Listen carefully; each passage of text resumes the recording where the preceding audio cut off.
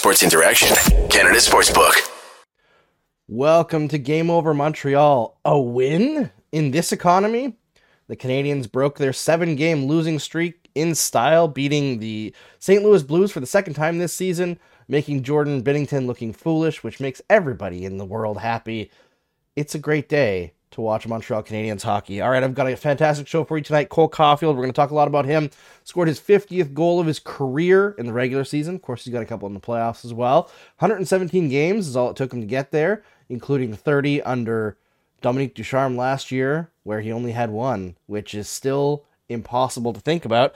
Kirby Dach scored. Yoel Armia is red hot, and unless it gets changed by the NHL, which maybe the Canadiens are lobbying against, Jonathan Drouin broke a over 1 year goalless drought, which I'm surprised that people weren't getting on him that much compared to the whole Scott Gomez thing. I feel like Drouin gets a rough ride in this market, but hey, good on Habs fans.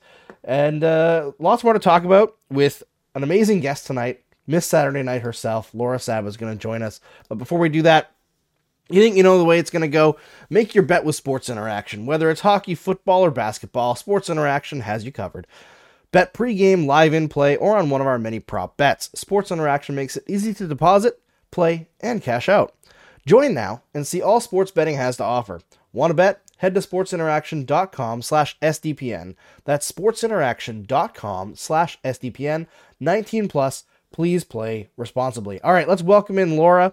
I'm excited to talk to her. Laura, how you doing? I'm doing great. Thank you for having me on. It's been a while. I haven't seen you for like 2.5 weeks, I think, on a Saturday night. It's been some time. I think this is 3 weeks now that we haven't had this this regular meeting, and it's going to be a while. A tete-a-tete, yeah. It's going to be a while, unfortunately, before the next one, because my next few Saturdays are all booked up.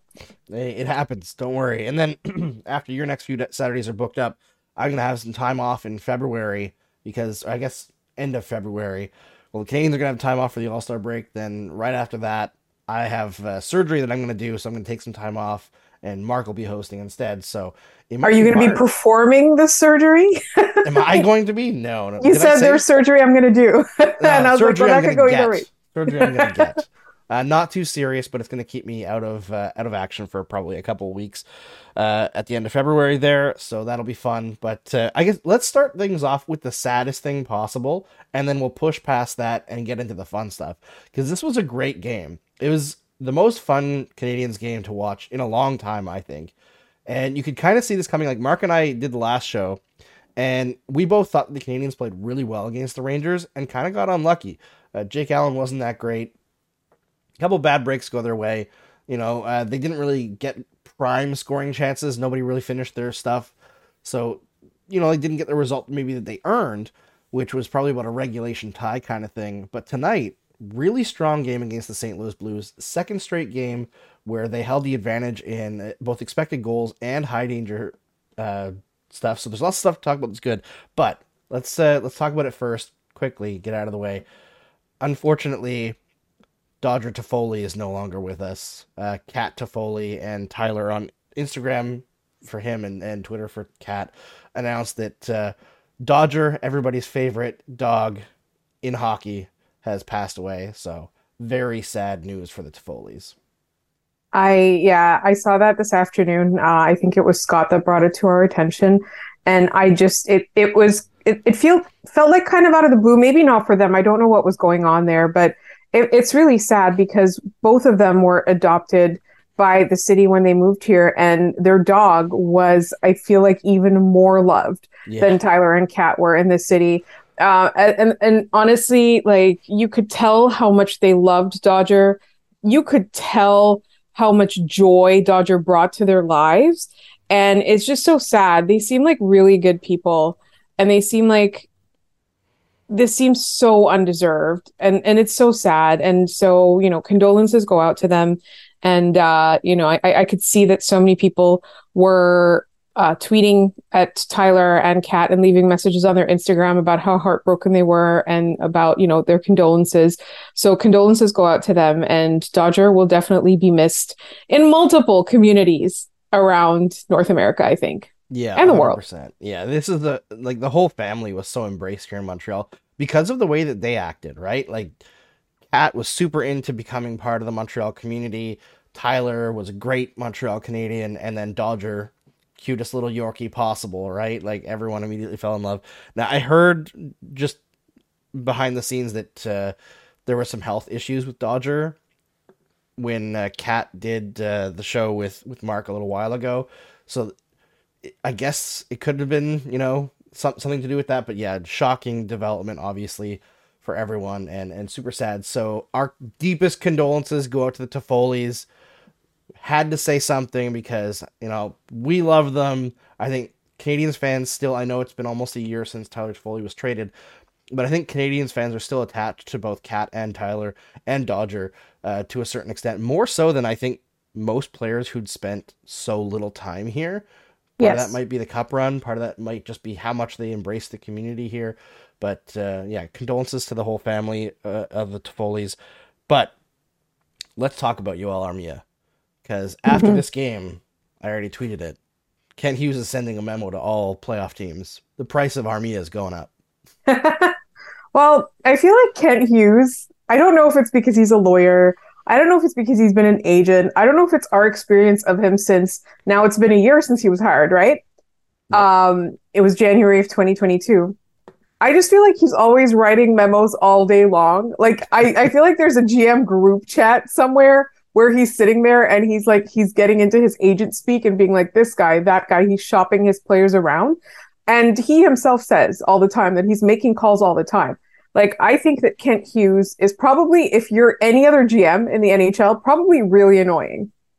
I mean, especially after if you're Florida's GM, he's got to be really annoying right now. Like, could you imagine you're at a GM meeting in like Boca or wherever they do their GM meetings. So you're on your home turf, right?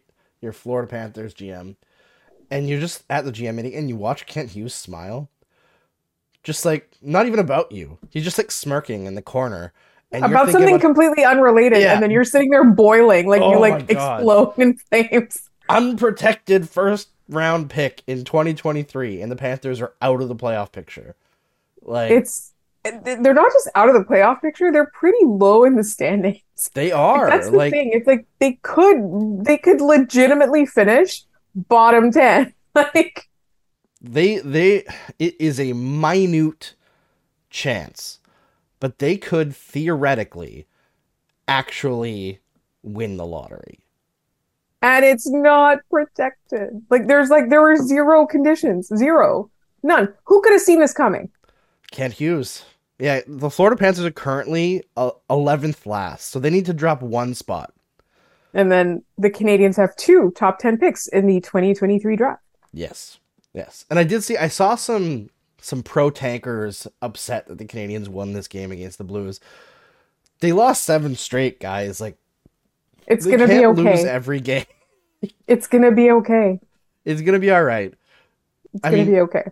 It's not like they played a game and won like 9-0, right? Like, this was still one that they barely ended up holding out, even though they played really, really well. Against a team that has Jordan Binnington. Exactly. As their goalie. So they're going to continue losing a fair amount of games. But I looked at the bench after the game, and the smile on Marty St. Louis' face, like, I know it's been hard on him because as much as he knew going in it was a rebuild, he still wants to win. He's got that like fire of a pro athlete. So it's like killing him inside to watch this. But every once in a while, having that jubilation over getting over something brutal that you've been going through, it's so worth it. It's so worth it. Right. And I also think that part of it is how much better the Canadiens played in the Rangers game and the Blues game compared to, the 5 or 6 games that even some of the ones that they won, they kind of eked out a win. I think he's feeling that positivity and that maybe his message is getting across, because we talked about it on our show. This is kind of like the first adversity that Martin St. Louis is facing as a coach, and we want to see how he responds to it.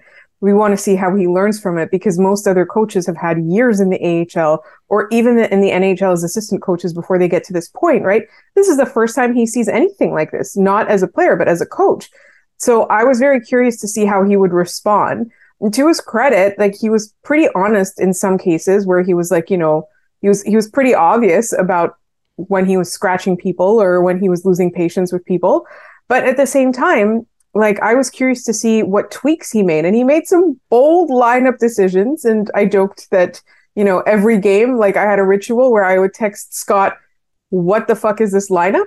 Um, I mean, can you guys blame me? No. But right. So like to his credit, he was tweaking things and trying to send messages and things like that. And so I do feel like, ending a losing streak, it made him feel happy. But I also like that, I feel like it is partly a response to the fact that the Canadiens are playing better of late, and they're trying a little bit more. And I also do think that you are going to see wins. Like the Canadiens aren't going to lose every game from now until the end. That is not a challenge, Montreal Canadiens. I would not actually have believed that a record that they had like under Ducharme was even possible until it like physically happened in front of my eyes.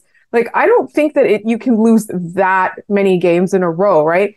They're going to win some once in a while, and it's fine. It is absolutely fine. I think that the Canadiens, like, even when they're losing, and particularly after the trade deadline, I know, like, it's going to get exciting. We're going to talk about trade stuff soon. I think particularly after the trade deadline, you want to see improvements in their game. You want to see a loss, but you want to see improvements in their game, because who's going to be left after they trade those veterans is the guys that are going to be the future of this team. They might call up some people from Laval. They might give people opportunities. Without the veterans that, aren't going to be here next year anyway, or even the end of the season anyway, like you really need to see good play. You don't want to see your future core get top 6 minutes, or even just like fill out the lineup with them, and you see them and they're not performing well. You want to see them progressing and improving. So yes, I believe that it's good for the Canadiens to finish with a losing record and as low in the standings as possible. Also for Florida to do the same. But I still think that like you want to see good things from the players that are going to be here a long time. You don't want them to adopt losing habits. You don't want them to adopt a defeatist mentality. You want them to be resilient. You want them to be creative. You want the coaches to learn how to be creative. Like this is not just a learning curve for like Nick Suzuki as a captain, or for like Kirby Dach as like the future second line center, or even first, or we don't know, third, or maybe he's going to stay a winger. This is not just a learning curve for those guys. It's not just a learning curve for Gouli when he comes back. It's a learning. I didn't want to get sad there. It's a learning curve for the coaching staff as well. It is 100%. This is a rookie coaching staff by all like measures, essentially, right? And we're talking about getting a little bit of. Not even like swagger in their steps or their strides, I guess would be a better term for hockey players, but just having a little bit of happiness in their lives and not settling into that loser mentality. And we saw over the last couple of weeks here, like Nick Suzuki talking after a game and saying like the power play is embarrassing. I mean, embarrassed to be part of that power play because it's so bad. And then tonight, the power play looked good. Like, I don't know about you, Laura, but watching the power play tonight, I know they only scored once. They had some good opportunities, but like Suzuki hit the post. Caulfield hit the bar twice, I think, and one of them like hard off the inside of the crossbar, I'm pretty sure. And then Dach finally scores. It ends up being huge for the game, right? And, penalty killing still an issue. Like the second wave was a little bit messy, but overall, that first unit, you could tell on the last power play that they had that they were feeling it because they stayed out there for the whole 2 minutes. Like, right. It was like it got to like the minute point or something, or like right before a minute, and they had a face off, and it was like you could tell on all of them, like, no, we're not coming off. Like we're out here, we're gonna make plays. I really liked what Dvorak was doing, trying to feed Dach in the middle there. I really, really liked Jonathan Drouin up at the top. He looked like a player with confidence, and I feel like he's been building that the last few games here. And obviously, he's still a defensive like liability, right? At even strength, he's not good. That line was at even strength. I believe the Canadiens' worst line still, but not surprising. You get inside the offensive zone, and hey, him and Josh Anderson they have some magic they can create. They did some cool stuff tonight, and the score has officially been changed, by the way. It is Josh Anderson's 11th of the season, so Jonathan Drouin has not broken his goalless drought, even though it was going to go over the line. We have to, like, Josh Anderson made the right call there, right? Like, as much as it'd be great to be a good teammate, you can't, like, just hope that Bennington doesn't turn on and grab that slow-moving puck, or that his defenseman doesn't get a stick in there. You have to slam that home. It just kind of sucks for Jonathan Drouin that he had such a great game, in my opinion, and he would have had his first of the year, and it's not. It's for Anderson instead. You know what? Something that I've noticed, and I don't know if you've had the same experience, and obviously we talk a lot to, fellow fans, whether it is in the comments on our YouTube, whether it's, people sending us emails or people tweeting at us or anything like that. Lately it's been quiet on Jonathan Drouin. He has not been at the top of everyone's list of people they want traded. He has not been really like the focus of like, why is he on this team? Like, he's just a passenger. It's been quiet. Not to say that it's not there, but people have focused their energy on Dodonov. People have focused their energy on some people on Joel Edmondson, some people on Savard, and then there's like a lot of, resistance to Edmondson and Savard criticism. So it's really, really interesting that things have gone quiet on the Jonathan Drouin front. But I will say that the last couple of games he's looked good. The previous games, it was a rough return for him, as much as he was trying. It's looking better now, and I don't know. Is it people just think that he's going to be gone after the trade deadline? Is it just people are focused on somebody else? Or is it people just kind of like resigning themselves to the fact that, like, we've said everything that there needs to be said about Jonathan Drouin. Like we've run out of criticism for him as a community. I mean, you and I and Scott have always felt that his creativity was not given its enough due when people criticize him, his playmaking ability. And so I think just him doing this, like without us in the equation, I would hope will increase his stock with other GMs when it comes time for Kent Hughes to make some calls and get some more picks or prospects. Yeah, I think part of it might be like a resignation to the idea that like they're not going to get anything for him. So there's no point in even complaining. Like his contract's going to be over at the end of the year. So they're like, whatever, it's not going to happen. Because I feel like we've seen that a little bit with Dodonov as well. And I think there's like a pile-on that happens with every player who's struggling, right? Where you see there's some people who still, like I tweeted that I was surprised that Mike Hoffman was out of the lineup tonight. And like, frankly, if you're going to put a guy like, who was it they had on the, like Drouin on the fourth line, keep Hoffman on the fourth line instead of Pezzetta. Like, it's very confusing to me that Hoffman is the guy who's the odd man out right now, because he's been playing good hockey since they finally got him going. He's been playing good hockey, and people are like, oh, well, no, he's not. Hoffman, how? And I was like, you get so stuck in, like, this is what happened at the beginning of the year. I can't move off of that. And I feel like we're in the same spot with Dodonov, where I looked at Dodonov tonight, and I was like, man, this guy's hustling. He's doing good things.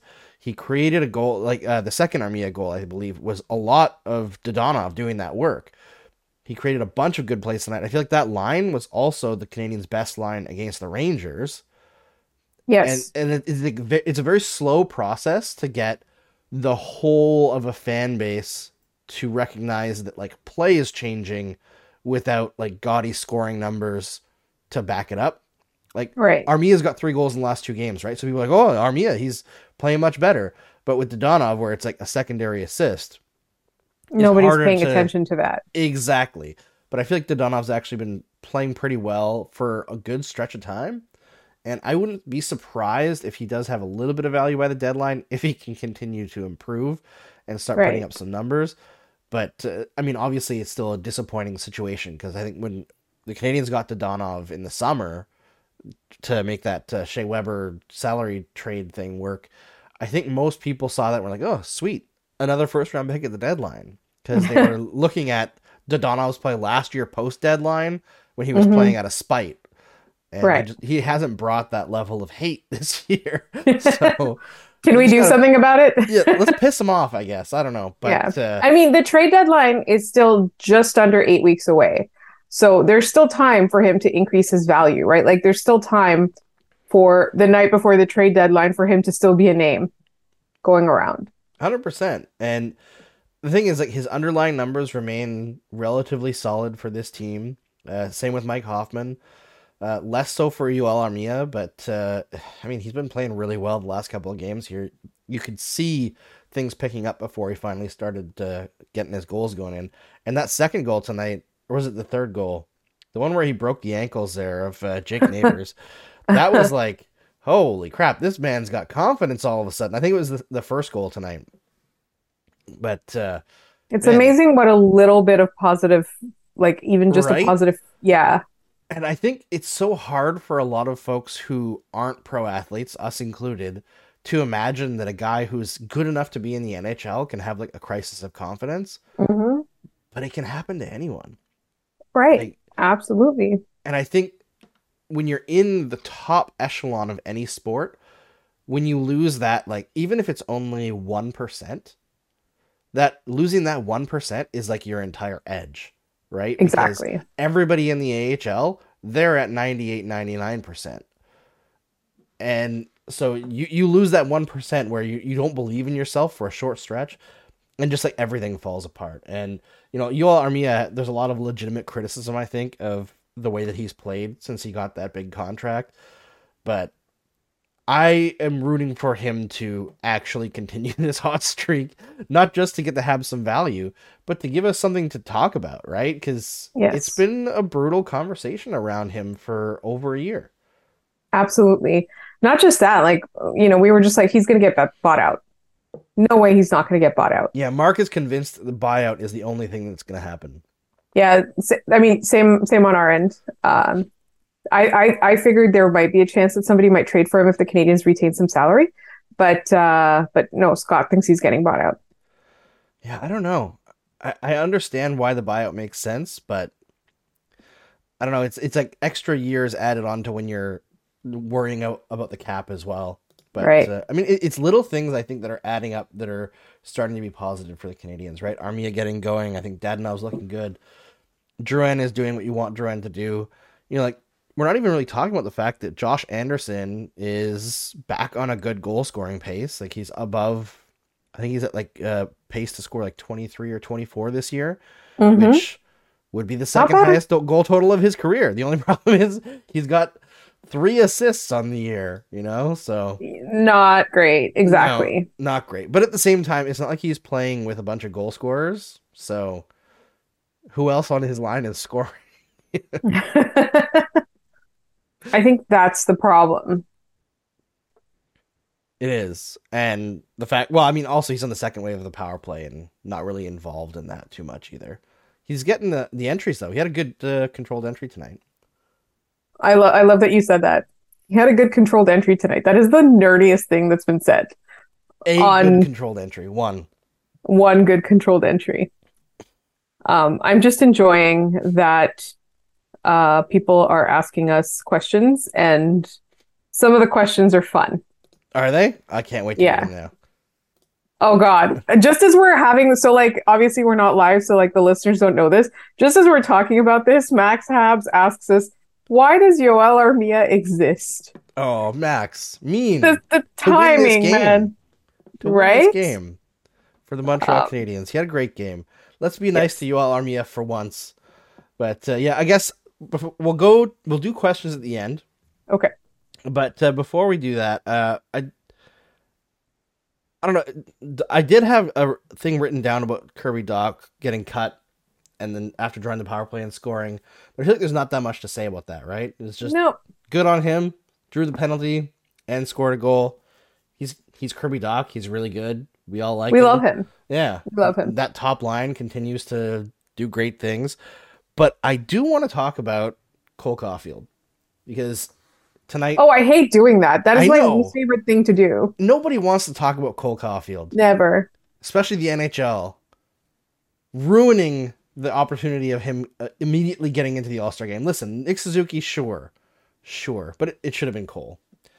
Right. So here's the thing. It's like, so we thought that it would be Cole, right? Last year, there was basically at this point in the season, there was nobody to pick, and Nick Suzuki was in fact playing well, right? Nick Suzuki was the only guy trying every night sometimes. Yep. Nick Suzuki was the only guy where you could like associate positivity with him on a consistent level under both coaches. Wasn't he also playing like 24 minutes a night or something like that? Yeah, he was carrying the team, right? Yeah. So that is understandable. But this year, there's three, I would say. I would add Kirby Dach into that mix.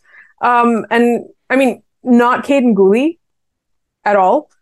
Even though I am a card-carrying member of Ghoulie Nation, I just think that, you know, like if you wanted to objectively say which players are performing like stars on this team this year, I would give it the top line. And they all complement each other. So if you're making this decision, you could pick any one of those guys. And Kirby Dach, even though here in Montreal we're appreciating him a lot more, I would say that around the NHL, it's not a big name at this point. It's not, you know, he's just a guy that is playing really well as part of a trio of guys. So like Cole Caulfield is on this insane goal scoring pace. You sent Nick Suzuki last year.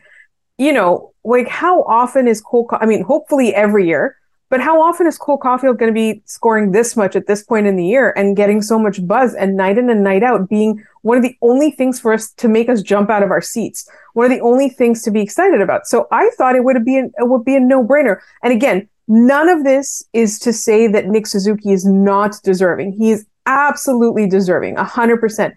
But I truly was shocked when that came out. Like, since I would say a few weeks ago, I just assumed that when they announced it, Cole Caulfield would be the guy. So I think that it's time for us as Habs fans to do something extremely annoying, which is out-Leaf fan the Leaf fans, out-Sens fan the Sen fans, and spam Cole Caulfield into the All-Star game. Because here's the thing. If Cole Caulfield does not get to go and some freaking Ottawa Senator gets a chance, I'm going to be really upset with every single one of you. Tell all your Habs fans friends, tell all your Leaf fan friends as well. If there's a Senator that goes over Cole Caulfield, you will all have failed humanity. Cole Caulfield for the All-Star game. Spam. Whatever you do, schedule your tweets. Take the days off work. It's the 12th to the 14th. It's not that. It's a 48-hour span where you can do this on Twitter or whatever. Take those 2 days off work. Tell your family that they have to do this. So you'll be all sitting at the dinner table tweeting. That's what I want to see. That's the energy that I want to see. You will see me tweeting while we are recording our podcast. That is what's going to happen. We are getting Cole Caulfield. I just feel like Cole would be really fun there too, right? Yeah. Just he brings an energy. Not that Suzuki isn't, and it was fun seeing Suzuki there last year just to get a little bit of positivity for him. But Cole Caulfield absolutely deserves to be there. Right. He's one of the top goal scorers in the league. Yeah, and there's some pretty big snubs. Mikko Rantanen didn't make it in Colorado. I understand that they have to take one person from every team, blah, blah, blah, blah, blah. But come on. Dude is I'm a winger. I'm going to play center while McKinnon's out, and I'm going to score over a point per game. What? I don't know. The All-Star game is weird. I still think what they need to do to make the All-Star game fun is, yes, have a team for each division, but then you add 2 more teams. All right? You add a rookie team and a sophomore team. They used to do that. Remember the Young Stars game? Yeah. They would have the rookies and the sophomores, but that was its own thing, and they could take part in the skills competition a little bit if the teams wanted, but it wasn't really part of the All-Star game. But you have the rookie team and you have the sophomore team, and then you create basically a round robin with those other teams, and you have the huge cash prize at the end. You want to see the veterans try at the All-Star game? Have them get shown up by rookies. It would actually make it competitive, I think. Yeah. Before that, have a chirping competition. Oh my God. Yes. Yes. Right? I mean, if you're going to have a guy like Brad Marchand at the All-Star game, you may as well have a chirping competition. There you go. I don't know. They might have trouble keeping it PG. The NHL hates that, but I think it would just be such an immediate win because number one, you're selling the future of the game. People love that, and number two, you're able to you could have a situation where a team say Anaheim, who probably doesn't have any all-star players, has all-star sophomores in Zegras and what's the guy who actually made the all-star game, whose name, Troy Terry. Like, they could be on the sophomore team, right? So you can get every team represented, but it doesn't have to have like these pity all-stars on the actual division teams. You can just there you go. stack them. It solves so many issues. It would be so much more fun. But Cole Caulfield, back to Cole Caulfield. 50 goals in his career in 117 games, all-star. Fastest on the Habs, I think, since Lafleur or since Beliveau? I think it's since Beliveau. You did the math here. Yeah, they were just showing it on the broadcast, but I think it was like Beliveau had 55 goals in 117 games, so Caulfield is 5 short. Imagine what it would be like if he didn't have to play those 30 games last year under Dominique Ducharme. Like, even we made a New Year's resolution where we weren't going to litigate that this year, but so far it's been 2 episodes that I've been on, one on my podcast, one on yours, where that has come up. Yep. But it's truly like, you look at that, like if you're Cole Caulfield, you're pissed, right? Because we just want him to be happy and to score goals, and we want him to be on our team for a long time. We want the Canadiens to announce his contract sooner rather than later. We also want him to go into the All-Star game, everybody, this year. But that, if you're Cole Caulfield, you're like so angry about that. Like, imagine the records you could have had on this storied team in 2022 or 2023. Imagine the records you could have had. Like, your name would be amongst the greats. I mean, it is a little bit now that we're talking about it, but you think about this, and like in your second and a half season, you know what I mean? Like, it's just insane. Or third, it's a third now, right? 20. Yeah, it's his third season, but he only played like the 10 games or whatever the first season. There you go. So it's right, like your second and a half season. I think I ran the numbers around the time. I think when he hit 40 goals, and it was, if he had played at the pace that he was scoring at under St. Louis, but like 50% of it, those first 30 games, he would have been the fastest Hab to 50 goals in his career since Maurice Richard. Would have been second all time. Like, wow. Yeah. Wild numbers. Wow. See, like, that's the thing. Like, he has some advantages in that, like, I'm pretty sure Beliveau made the league at like 18, so it's harder to score at 18 than it is at like 20, 21. Right. But still, this is like an unprecedented player for the Montreal Canadiens for 30 years, 40 years. That's incredible. Long time. It's a very long time. It's incredible. And I think there's an underrated part of Cole Caulfield that nobody ever talks about. He hasn't taken a penalty this year. In fact, every time I want to bring that up, I'm scared. I know, right? Jinxing it. But his whole NHL career, 117 games now, he has 6 minors. Like, this guy should be the Lady Byng winner. He probably will be. How can you play on a team as bad as the Montreal Canadiens and not never get frustrated? You know, in that 30-game stretch where he scored 1 goal under Ducharme, how did he not get frustrated and take a bunch of penalties? I how did he not hit Dominique Ducharme with the hockey stick is what I want to know. Just like harpoon it straight from the ice. Right. Or break it over his off the head. Power play. I mean, but legitimately, you're right. Because, I mean, we talked about it, like, even Nick Suzuki, consummate gentleman, we talked about this a couple of months ago now at this point, where he, like, threw down ice against the Oilers. Yep. Like, even Nick Suzuki will lose his shit once in a while. But Cole Caulfield, not at all. Even, like his attitude, when he was under Dominique Ducharme, like, he wasn't out there complaining or passive aggressively making comments. Yeah, I mean, I'm sure he was, I hate the word silence because it sounds a lot more sinister than it is. But he was not encouraged to be forthcoming and transparent and available to the media and fans. But he never complained. There was never any of that, like, those digs at the coach or whatever. It was all about himself and his own performance.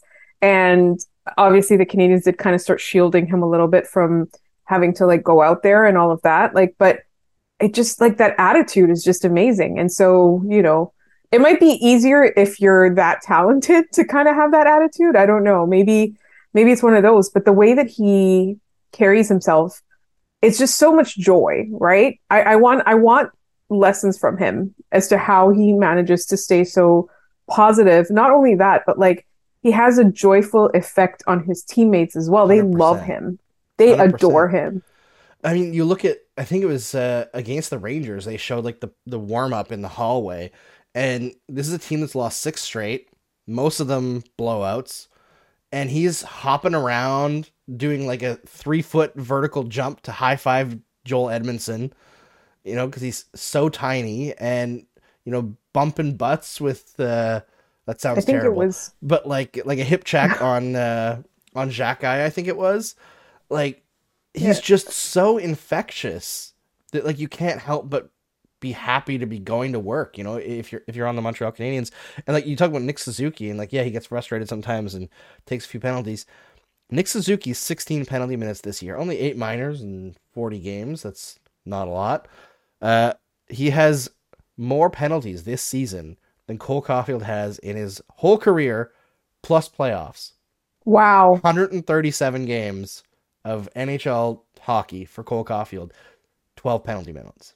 Penalty minutes. That's it. That is incredible. Lady Bing. That's what I'm campaigning for him this year. Last year it was Calder. This year, Lady Bing All-Star. Yes. All-star. 100%. And that's the thing. Like, he's probably going to end up winning the Lady Bing, knock on wood. Hopefully we didn't jinx him, because like the voting for that is just like everybody looks up who has the least penalty minutes, and that's who wins.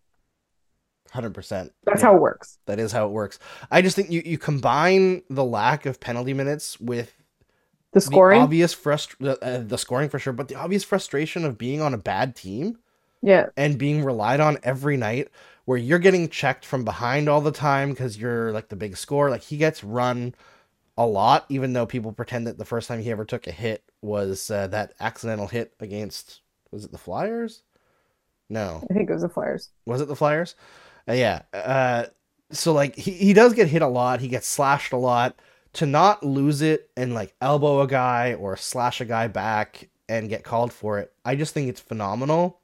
And like, he actually draws penalties as well. So Cole Caulfield, underrated. That's what I'm going to say at this point.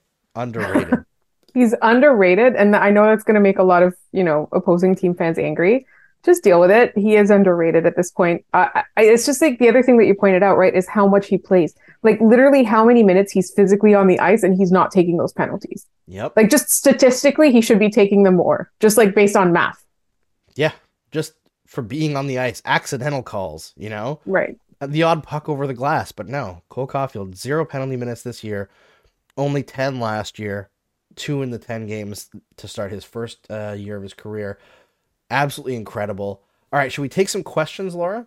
Let's do the questions. All right, Megan at MIG14 says, will Cole Caulfield score 1 million goals?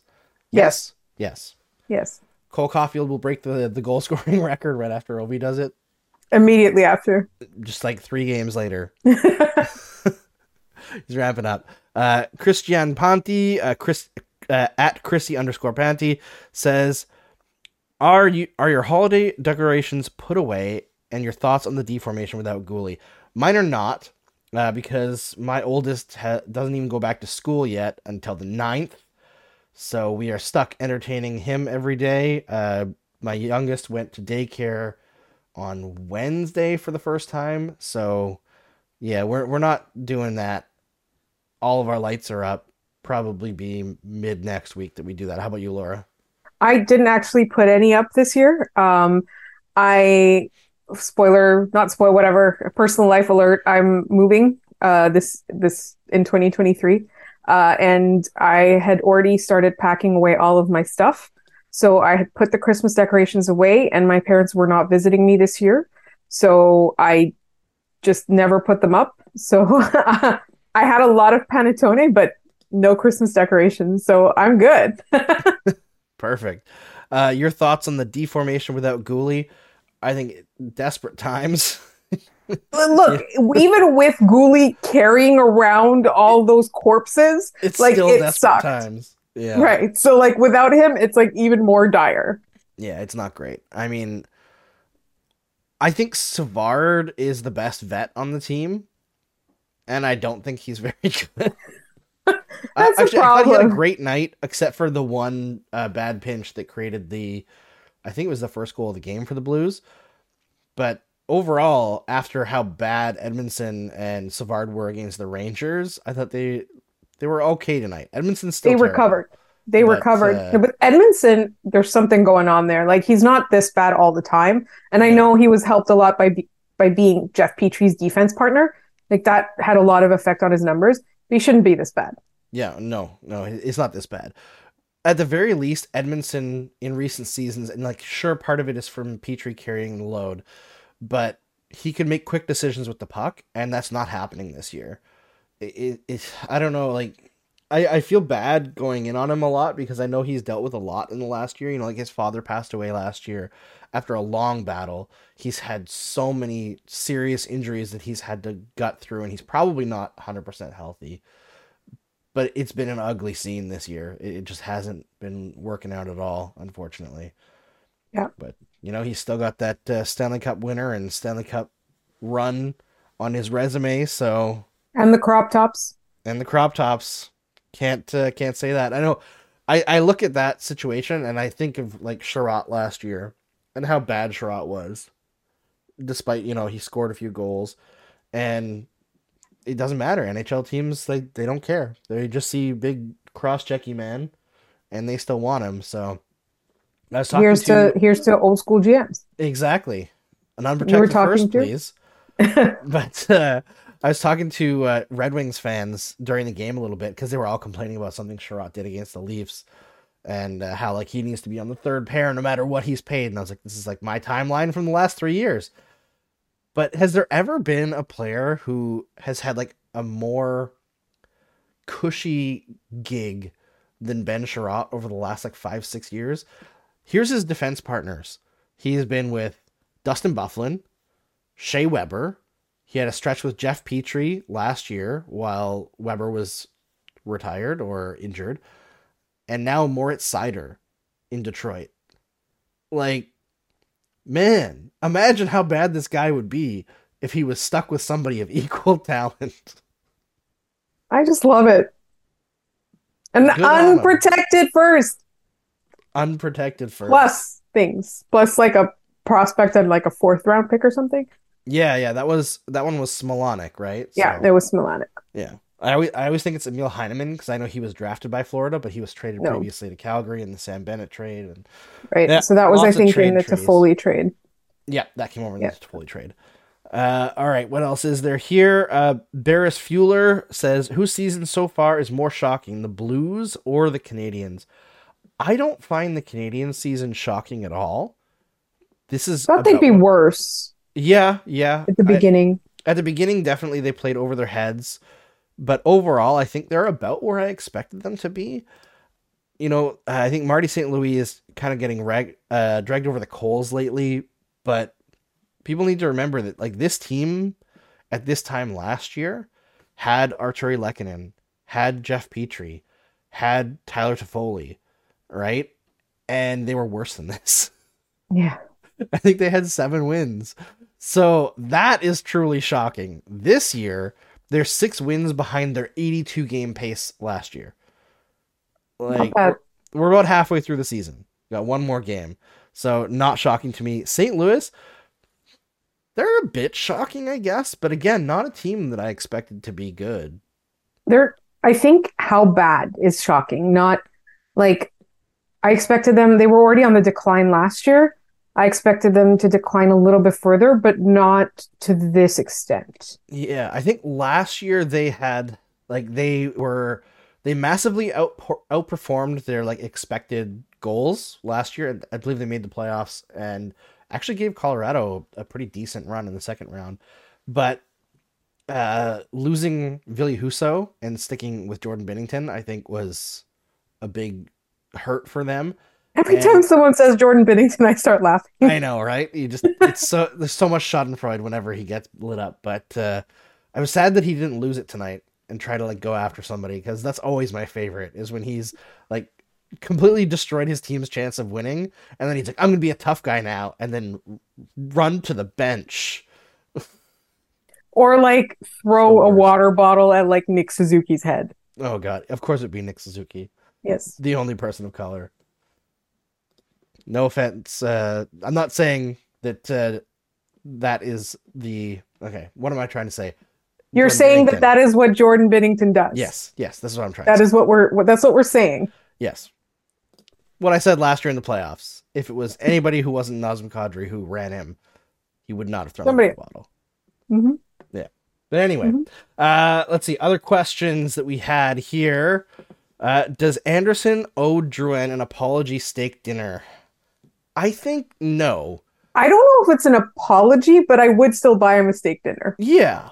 I think that's cool. I think Anderson tried to get them to make it Drouin's goal.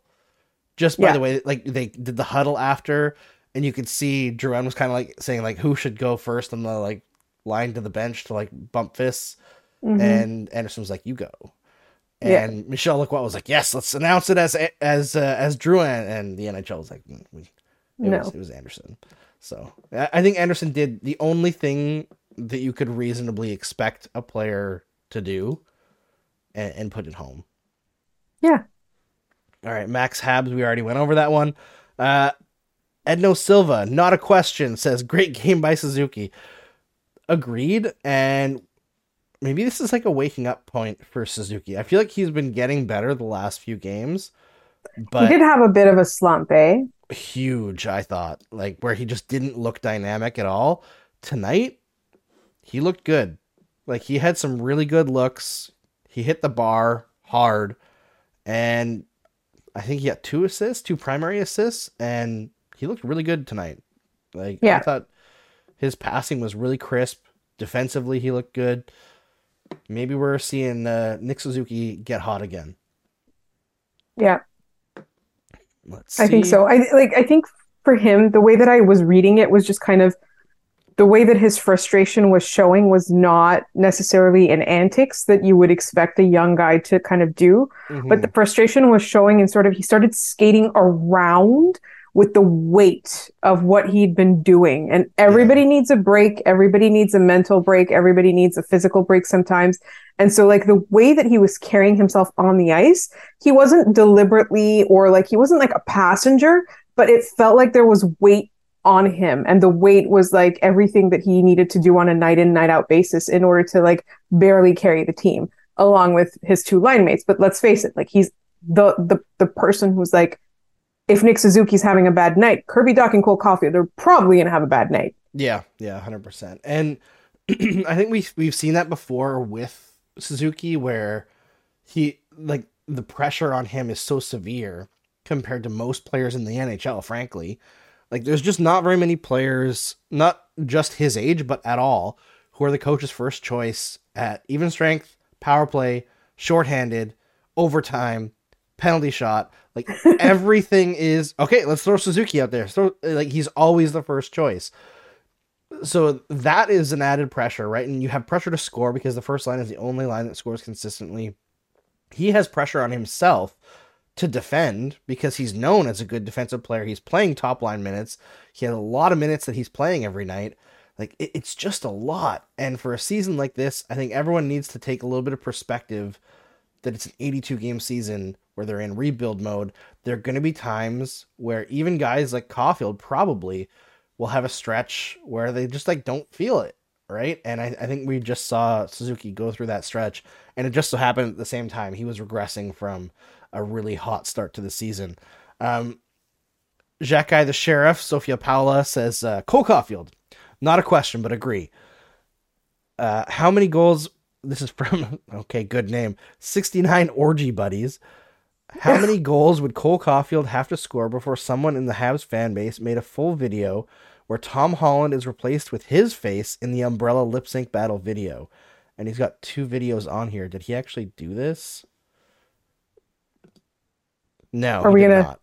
Okay. So everybody knows the Tom Holland video. Yes. I think if he gets to 40 this year, somebody needs to do it. I mean, the challenge has clearly been laid, right? Right. So it's just I know how annoying that edit is going to be. So yeah, somebody who knows how to deep fake and has the programs purchased already. You can throw that out there. But hey, maybe we should just ask Cole to do the dance. I bet you. Oh my God. How amazing that would that be? Let's get him into the All-Star game. Let's go! Let's get him into the All-Star game. Let's do it. And then make him do the dance. Cole Caulfield. He does the dance when he's doing the competition. Yeah, like that one. He uses the hockey stick as an umbrella. There you go. He does the dance. There you go. Cole Caulfield. If we get you into the All-Star game, you unfortunately... Somebody show this to Cole Caulfield and his mother. Have to dance to Umbrella by Rihanna. All right, that's all we've got for you tonight. Laura, thanks so much for joining me here tonight. Obviously, everyone follow Locked On Canadiens wherever you can get your podcasts, and follow Laura at The Active Stick on Twitter. Thanks to everyone for watching. Make sure you like and subscribe. It helps us out. Hopefully, we can be back to live videos as soon as possible. As fun as this is to do with Laura with no distractions, I enjoy interacting with the live chats because I enjoy our loyal viewers, and I hope that this detour into recorded videos doesn't detract too much from your enjoyment of the videos. I hope it's brief. All right. We'll see you all next time. I believe the Canadiens' next game is on Monday. I'll be back for that one with Jared Book from Eyes on the Prize. We're just all the Eyes on the Prize people reuniting for Game Over Montreal. That's what I continue to do. It's all right. It's fun. We'll see you then. Game over! Powered by Sports Interaction, Canada Sportsbook.